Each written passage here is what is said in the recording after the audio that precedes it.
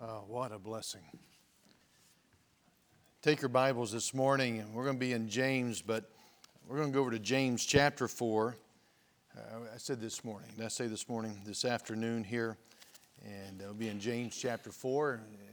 Appreciate the testimonies. It is good, very therapeutic to be able to give testimony. It's a great way to help cement and work out what it is that God is doing. And then it's a great help to others. If you really want to be about this matter of others, serving, that's a good way. And in all these different things, there's still challenges. There's a challenge that keep you from getting the glory in your own testimony, but rather to put the emphasis of transparency, what God is doing in your life. And that's one thing that's very important when you're going to work with people, and that's what ministry is. We've got to be transparent and stay transparent. And I see people in our church who became very transparent and real. And where they thought they were just giving up, they just got honest, and they really thought it was going to set them back. But that really propelled them and made them a much more effective leader and help to others. And so I just commend you for your honesty and transparency. Just a thought, how many have been, are currently, at some point in time, maybe you have been involved with Minutemen Ministries? Would you raise your hand? Oh, not as many. I just thought it would be like 95%.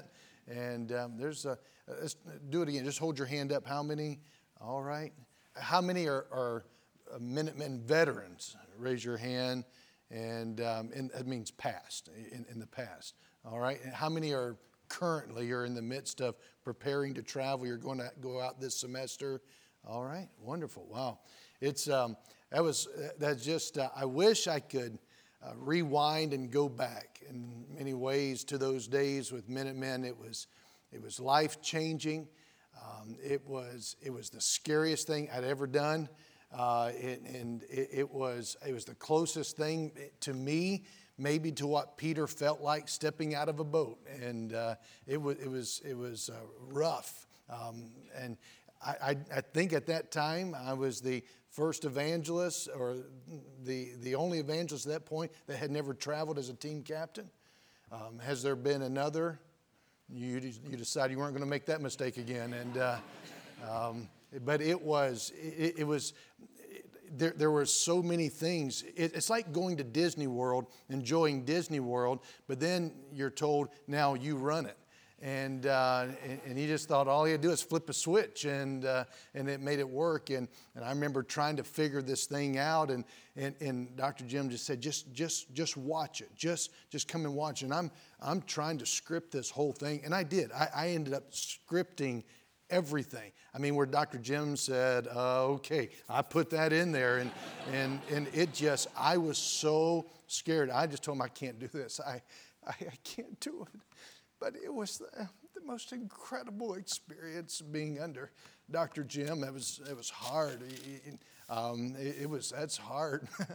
Because I never had anybody that was willing to be honest with me and help me. And it taught me to preach. I know you wouldn't know that, but I learned that there's a lot about outline that didn't matter at that time. But getting a hold of God was the key. And it was just some incredible times. You can tell a guy really if they've traveled with Minutemen. And I think when especially you guys get married, you begin to, that's why you need your wives to help you, because you have furniture that needs to be repaired, and you can tell a Minuteman guy, he's got a big ball covering over the chair, and you figure out it works for a big ball. It covers a chair real well too, and if that doesn't work, you just put a bunch of duct tape on there, and you've traveled with Minutemen, but. It's good stuff. But one of the things that helped me, I couldn't get all the little details and making that happen, but it took getting the big picture. I had to get the mindset. I had to understand what we were doing. And a lot of times it was me understanding what we're trying to end up with and work backwards. and recognizing this is more than just a product. It's more than just, here's what we're trying to get, a certain number of decisions. No, it was a process, and it's a philosophy that was there, but it all comes out of that mindset. Every aspect of the competition, it comes out of the mindset. Christian life is the same thing. Discipleship's the same way. Following God, and you know what I mean by discipleship. It's this matter of following the one who saved you. It's a mindset. It all comes out of, let this mind be in you, which was also in Christ Jesus. And so we've seen this mind, and really James, I thought, was just a shotgun blast of someone. He's just going to pepper everybody with something in that congregation that's scattered and needing help. But no, it is a mindset. He's trying to help in this matter of thinking right and being able to have the right dimensions in place concerning many different areas. And we were talking before the service. I agree with Dr. Jim. This matter of chapter number 2, faith, it is the absolute key to this. And this is, he doesn't leave this out all throughout. And you get a hold of that and it all falls into place. I'm grateful for how God's used these particular truths in my life and still using them. But I want us to look at chapter number 4. Here again, familiar to you. Let's go ahead and stand for a moment here, and we'll begin reading verses 1 through 6. And I think chapter number 3, verse 13, probably through chapter 4 and verse 10, is a thought, and they can go together real well, and it helps understanding that. But we're going to look at 6 verses here in chapter 4. Verse 1, from whence come wars and fightings among you?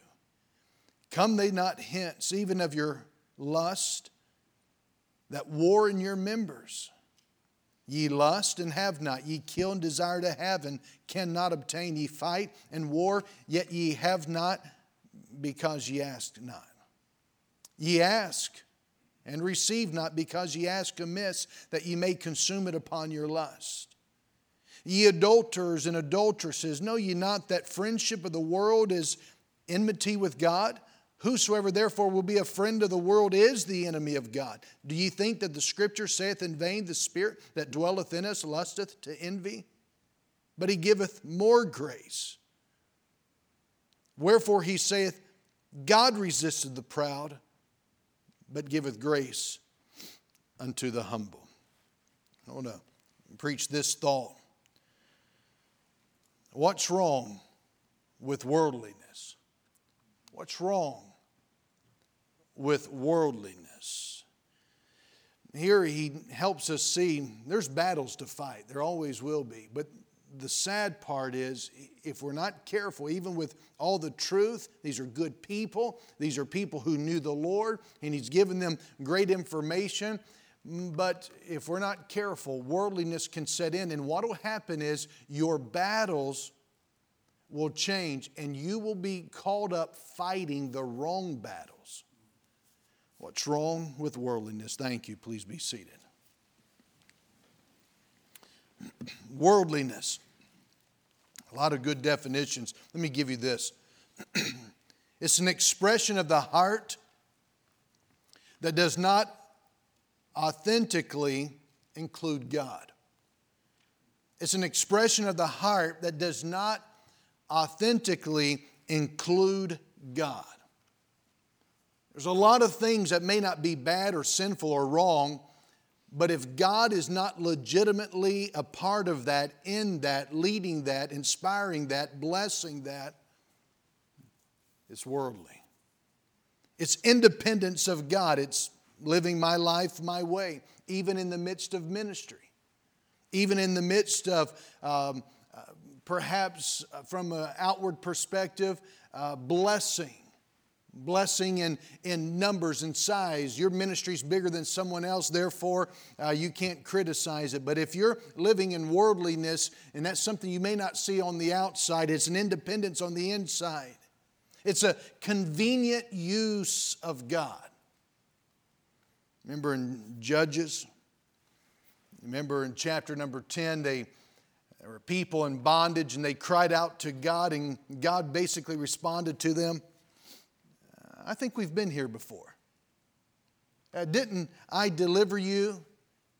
Didn't I deliver you from this group over there, and goes down through all the different ites, the Amorites and the Maonites, and he begins to say, we've done this before. But I'm not going to do it again. Whatever you want to do, it's up to you, but I'm not going to do this again. And sometimes we find ourselves, we tend to use God conveniently. Well, I'm glad when we get drawn away, enticed of our own lusts, and we do this, and well, I don't want my ministry to crash and burn. I don't want this to be a disaster and a waste here, so I'm glad I can come back to God. I want to tell you that that's not repentance. That's not changing your mind. That's not taking God's side. That is a convenient use of God, and you're not really getting through to God. Just because you say the cute prayer and you go through that and you do what you're supposed to do, supposedly, that's not taking God's side. Worldliness has a way of seeping in. In that Judges chapter 10 passage, they told God, you're right. They said, God, you do whatever is right in your eyes. But what they ended up doing was they humbled themselves. They put away the strange gods and they got right. And it moved God. That's the very nature of God, will be moved. But what he's pointing out is just the danger of worldliness, the danger of conveniently using him to your particular advantage. And church, however, is a place for sick people. We talk about it. We refer to it as this hospital environment. And James wants you to know that God's hospital is a place where there's sickness. For you to say, I don't want you to know my problem. I don't want you to know where I'm struggling. It doesn't make sense. That's why you're here. This is a place for sickness. This is a college that is part of this church. It's part of a hospital atmosphere. It is a place of cutting. Why? Because sickness is there, but in God's hospital, he says we want to do something about it. So there's going to be some cutting involved. There's going to be something done with worldliness. Worldliness sets oneself against God and it functions independent of God, thus destroying any potential for satisfaction and gain and maturing. Well, can that happen while here in Bible college? Well, can it? You ever hear of the older brother? The prodigal, you could have told anyone else that that's a prodigal. You can see him a mile off. Yeah, there's no doubt about it. That guy's a rebel. But you know the story. The older brother, he had the right checklist. He wore what you wore. He did what you did. He attended what you attend. He listened what you listened to. He learned what you learned. But the problem is that worldliness can slip in and seep in and it can saturate any person's heart and mind if it's allowed. And James is pointing out this matter of worldliness and where it's reflected and how we can tell when worldliness, this matter of treating God in a convenient fashion, this matter of being independent of God, this matter of not really authentically including God in my life. And it comes out, he mentions 3 different areas I want us to see this afternoon. And the first one is, he says, from whence come wars and fighting among you. Worldliness is reflected in conflict with others. Conflict with others.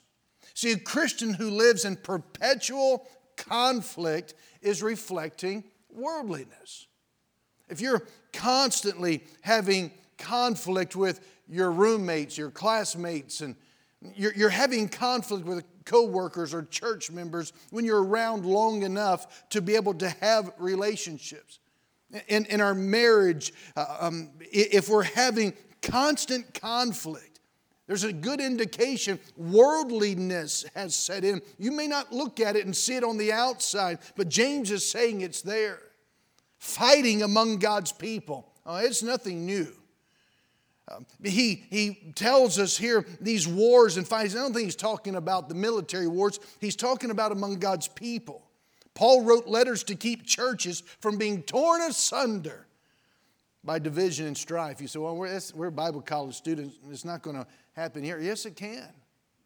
It easily can. Be not deceived. And Corinth was a badly divided church. The churches of Galatia were biting, devouring one another. The church of Ephesus was admonished to unity. Philippi, 2 women couldn't get along, and Paul addressed their problem. See, their conflict was an expression of their heart problem, their worldliness. They're involved in church matters, but they were not authentically including God. Rich discriminated against the poor. They're playing favorites. They're, this person I'll be friends to. Maybe I can get favor from them. And values of the world came into the church. And Paul addresses those things, all of that in chapter number 2. He deals with the disorderly in chapter number 3, verse number 16, where he talks about the matter where envying and strife is. There's confusion in every evil work. So there's conflict. Well, why are y'all having conflict? Well, I just have a bad temper. No, I'd say your temper has you. It's worldliness. We're secular in our thinking. We're worldly in our approach. How are things going with your family, with home? Conflict. But not just conflict with others, but notice in verse number 1, from whence come wars and fightings among you, come they not hence even of your lust that war in your members? It's not just others, but also conflict within ourselves. Worldliness appears in the conflict, the battle that's raging within ourselves. All kinds of conflict and battles. And James is telling us why we're having these problems and why these are coming about is because you're looking oftentimes in the wrong place. See, James says your outward conflict is because of your inward carnality. Notice again, from whence come wars and fightings among you? Come they not hence of your, say the word? Yeah, try it again. They come they not hence even of your, that war in your members? Your outward conflict is because of your inward carnality. Your carnality is caused by the source of your pleasure or your satisfaction. Recognize the term hedonism. What does that mean? Who knows what that means? Yeah, it's living life for pleasure. We live to be satisfied. I don't know how many products you've bought, but many times you're looking for that satisfaction guaranteed. And we kind of have that mindset. And so people also come to church with that mindset. They're looking for, this church ought to be situated and geared so that it satisfies me. Now, how are you going to handle that kind of a ministry, making sure that your ministry is not based upon satisfying the consumer, but rather satisfying the head whose name is Christ? How are you going to do that if you yourself are bent to, I think I deserve that? And this is what I would like. Satisfaction guaranteed. We're looking for satisfaction from the wrong source. And if you're doing that, it's going to produce conflict. All kinds of responses. Sometimes people will say, well, she don't know who I am. How dare she say something like that about me? Or a guy says, he certainly ain't talking to me. And those are just people sitting in the vehicle at the red light. They're just that kind of a mindset. Oh, they're not cutting me off. And we have this conflict response to things. And we lash out in uncontrolled anger. Remember James back telling us be slow to anger? Because something's wrong with us. Whenever that's happening and the result is an anger, something is wrong in you that you're trying to satisfy yourself from a wrong source. Be slow to anger. Find out if what you're trying to satisfy in you ought to even be satisfied in the first place. That's why we have clinics and therapists and psychologists and psychiatrists. That's why there's child abuse and murderers, and people are messed up because there's a mess in them. They're playing the blame game again, like we talked about last night. Why did Eve sin? Because she wanted to. Why did Adam sin? Because he wanted to. Eve had her feel-good tree. And what is it that you have? And maybe no one else would really say it's bad, but it's just a wrong source for you to find your satisfaction. Remember what Paul said in 2 Timothy 3, that in these last days perilous times shall come, for men shall be lovers of their own selves. If you're not careful, you can even thrive off of a ministry to others, but it's really about you. You say, well, how can you tell? Well, he's going to get to that. If we don't see that worldliness can taint anything that is good, anything that God is doing, worldliness can taint it, it can counterfeit it, and it can ultimately disrupt and destroy. So he says that there's wars taking place with others, conflict with others, conflict within ourselves. In verse 1, verse number 2. He says, ye lust and have not. Ye kill and desire to have and cannot obtain. Ye fight and war, yet ye have not because ye ask not. So where's the conflict coming from? It's coming from the lust. What's the lust? Well, it's coveting. You're fighting because you're not getting what you want. Conflict. They didn't give me they didn't bow down to me. They didn't give me preferential treatment. We have spiritual temper tantrums. You have not, James says. You have not. You didn't get what you wanted. It didn't work out the way you thought it should happen. You have not because you asked not. God said if something is legitimate and you want it, all you had to do was ask God. Are you still awake? What did you eat for lunch? Some melatonin? God says if you wanted something legitimate, all you had to do was ask. And God said, will you look at it? Verse 2, ye lust and have not, ye kill and desire to have and cannot obtain, ye fight and war, yet ye have not because ye... Do you not have that? Ask not. Ye ask not. And God says, I give it to you, but since you wanted it on your terms, you're not, or you won't, ask God. See, the level of your prayer life will determine the level of your spiritual effectiveness. I'm not talking about the length of your prayer life. I'm talking about the level, the depth, the seriousness. See, you can pray and not authentically include God in your prayer. Remember, God's not a checklist. He's not a list. If there's something legitimate in your life, something you want, God says, ask. Ask me for it. You spend hours fuming, but seconds praying.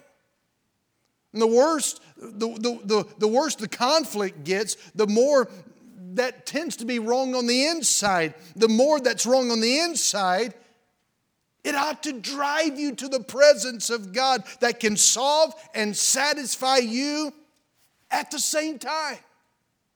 But worldliness is going to keep feeding to the fact that you can have this over there. You look over here, do this, and you're beginning to just find satisfaction in things that maybe are not necessarily wrong in themselves initially, but you're seeing more and more conflict. The measures that people go through to satisfy their own selves. We saw David last night. I think about Absalom. Absalom was willing to kill his father David just to get his throne, even though David loved him. Because worldliness. That too is how we kill relationships in our family. Again, we heard a tremendous message on ministry. Others. You know what's going to kill it? Is letting worldliness get in and trying to have a ministry without understanding that there's a God of the ministry who's looking to have a ministry in you. And that worldliness gets in. You'll devastate a relationship. Have you ever heard in the news with people maybe that are famous, they're going to have a divorce and they always give the reason, irreconcilable differences. Irreconcilable differences. You know, they're two different sinners. I mentioned this morning that if both of you were the same, one of you would be unnecessary. Yeah, we're different. But the issue is not the difference. The issue is turning the conflicts into complements. God wants us to work together. God wants, when it comes to marriage, two have become one. And so there are differences, but that's not the issue. The issue is turning the conflicts that may be there into complements, and that happens by the power of God. And you say, I can't wait to give it a try. Give it a try now with people that you're around and recognize, yes, we're different. Yes, people from different parts of the country may think different. People with different positions in life are just going to have a different approach. But that's not the problem. Not if they're people that God loves and Jesus died for. That's not our problem. The greatest problem is when we divorce ourselves in the smallest way from the reality of God and not including God authentically into an area of our life, and that worldliness starts setting in and it starts tainting things. Something you're lacking, something you need, something you're deficient of, God says, just ask. Well, Pastor, you're wrong. The problem's not on my end. I've prayed about it. You ever heard that? Man, I hear that too often. I just think somewhere somebody ought to say, that has expired. You can't use that card anymore. Well, I prayed about it. Well, James tells us the devils pray as well. So, you know, what's the point? Just because you prayed about it? Muslims pray more than many of God's people pray. Praying about it, that's your reason to justify doing what you want to do in spite of everything else that is indicating God's not a part of that. So you may ask. You may really be asking. You may be asking God, but the motives are wrong. And so your motives are wrong, so you may spend it on your pleasure. You're praying for something, you're asking for something, and your motives are not in line with God, and you're wanting it so that it could be for your satisfaction. So you've got one of two problems. One, either you don't pray and ask, or two, you're praying and asking, but you're doing it out of selfishness. Either you're not praying and asking God for that need that's within your life, or you are praying, you are asking, but you're doing it out of selfishness. See, your motive is the key. If your motive is not the glory of God, but your own selfish end, worldliness gets in. A lot of times when it comes to marriage, we'll see people this way, a rough marriage, there's fighting. Yet we have not because we ask not. And so one may come to the altar and pray and, Lord, I need help. But since we're not at the marriage stage, let's take a relationship here. Let's take, Mateo's here. I can pick on Mateo. I should always be careful to pick on somebody bigger than me, taller than me. But Mateo, come up here for just a second. Let's do this. You're not living in the dorm, are you? No, sir. All right, so maybe this will even be better. Let's say Mateo was living in the dorm and you have roommates. How many roommates do you have, guys, dorm? Two or three. 2 or 3 trials and blessings there, right? And girls, what do you have? More than that? You only have 1 to a room? Is that the way it is? No. You got to make room for those accoutrements and blow dryers and those things. And so let's say real conflict, living in the dorm, genuine conflict is a problem. And things are a problem.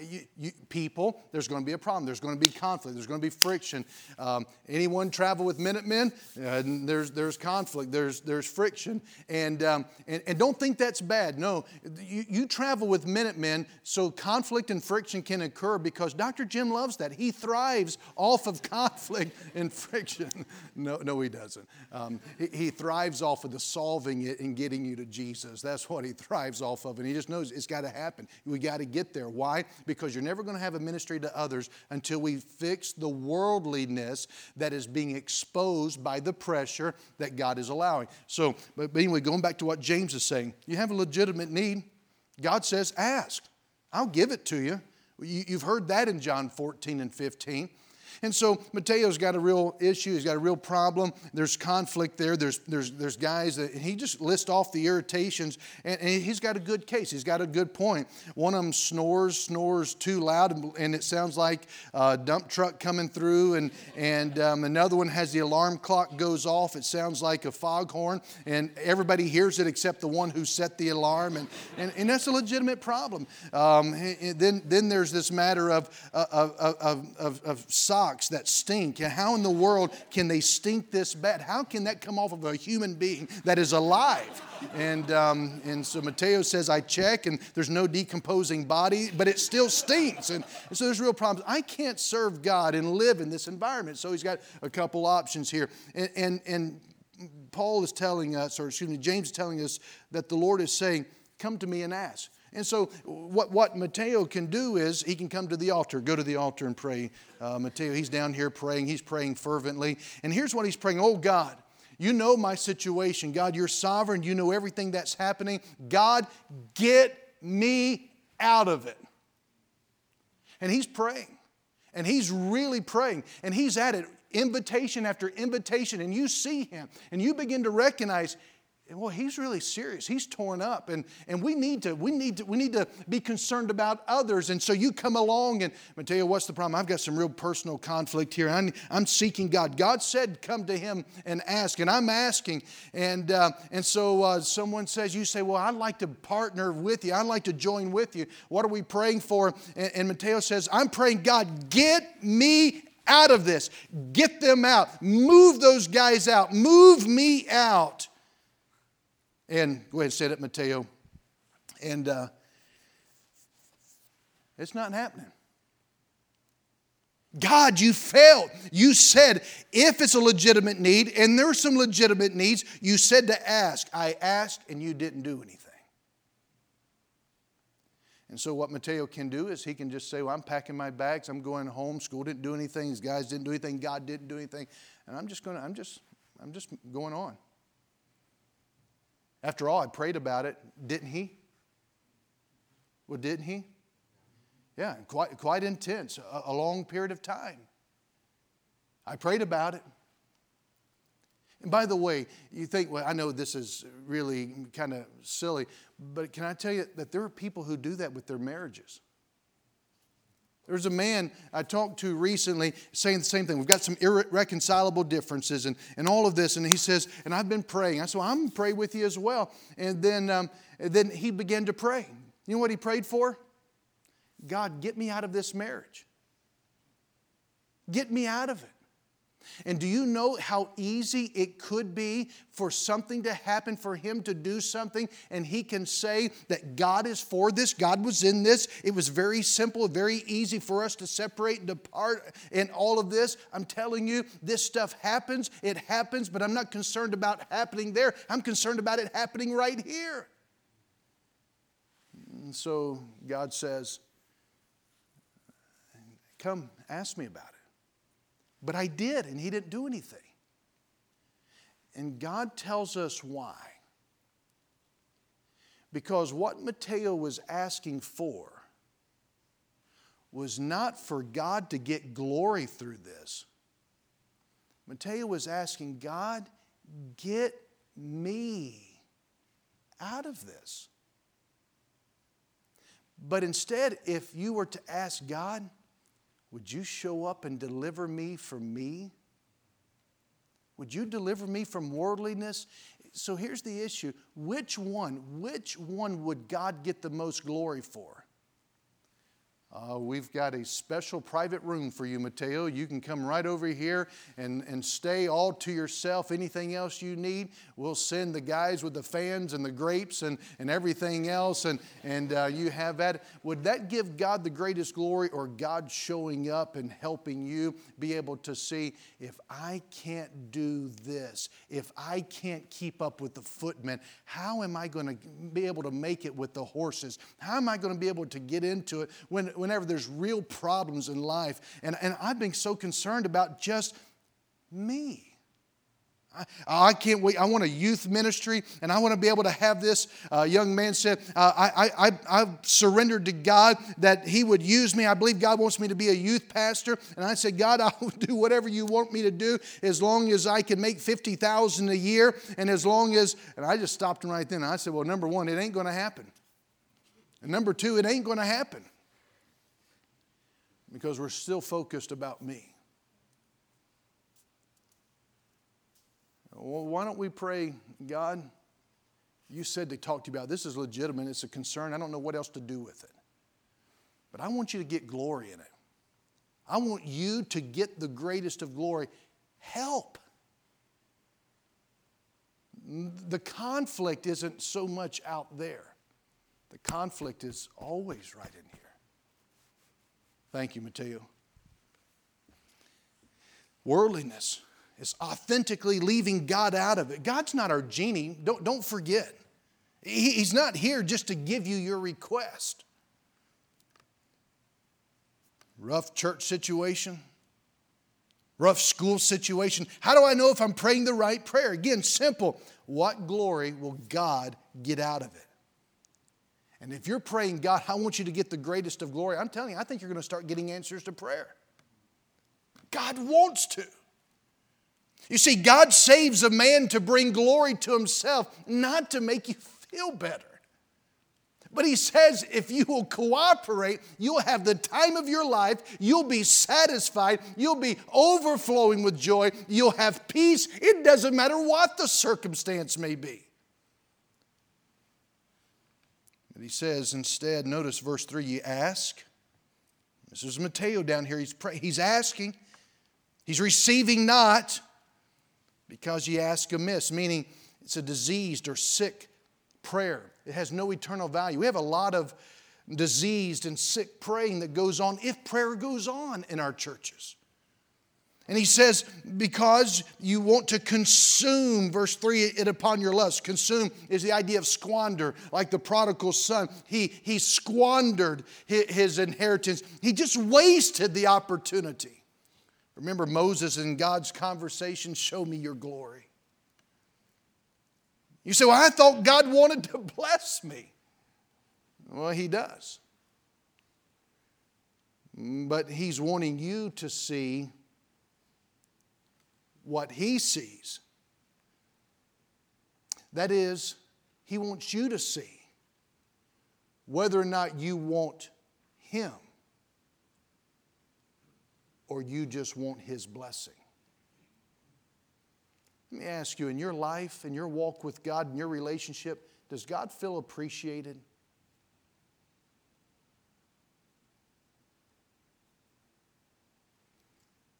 Worldliness is going to cause conflict with others. It will cause conflict within yourself. But then verse number 4, ye adulterers and adulteresses, know ye not that friendship of the world is enmity with God? Whosoever therefore will be a friend of this world is the enemy of God. There's a conflict with God.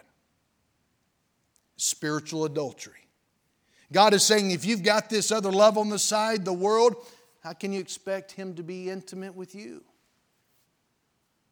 Again, it may not be something, we're not talking about necessarily a sinful item, something God's forbidden. We're just talking about an area of our life where God is not authentically involved in that. God is not leading it. He's not lording over it. He's not a part of it.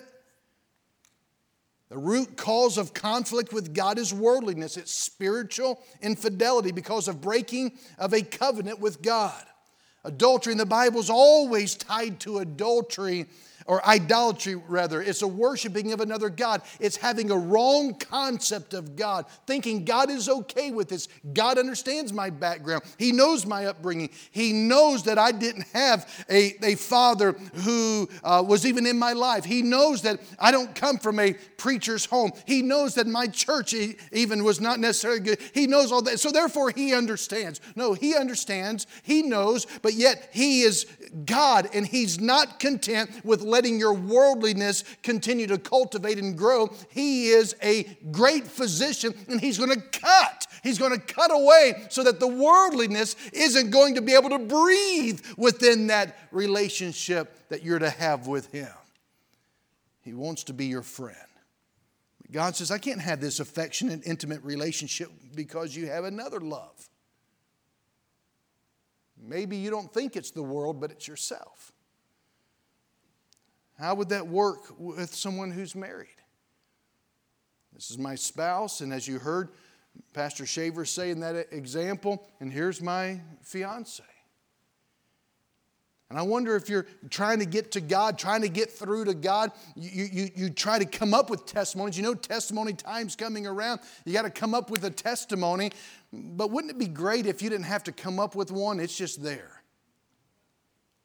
But you're trying to reach out to God and you're going through your time with God, and God says, but what about that one here in the picture? You're crying out to God saying, you're my only, you're my deliverer, you're my Savior, and God says, but what about him? What about her? What about that? And we become like Saul. The preacher Samuel asked Saul, have you sacrificed, or rather have you slayed and slaughtered? Have you done what God told you to do? And Saul says, I've done it all. And the preacher said, well, why then do we hear the bleating of the sheep? Why is it we hear noise of that which is not of God? And the result of that is God, instead of being your best friend, He becomes your enemy. God's a jealous lover. In verse 5 and 6, we're told that He wants us all to Himself. Hey, He has a right. He paid for this deal. He paid for this relationship. He created you in His image. He purchased you with His blood. And yet, somebody says, well, can I not just have fun? Do we ever have fun? Well, here's the answer to that. In your idea of fun, is God included or excluded?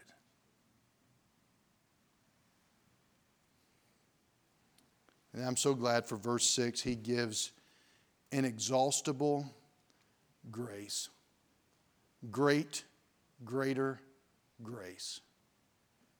Because God doesn't want there to be any breach in the relationship. But worldliness, it can happen here. It can happen anywhere. It can happen as a student. It can happen as a preacher. And as soon as you say, this is not for me, this one doesn't pertain to me, no, the other message, this one doesn't, it's when the devil says, I know where to lay my trap. I know what bait to use here. May we be aware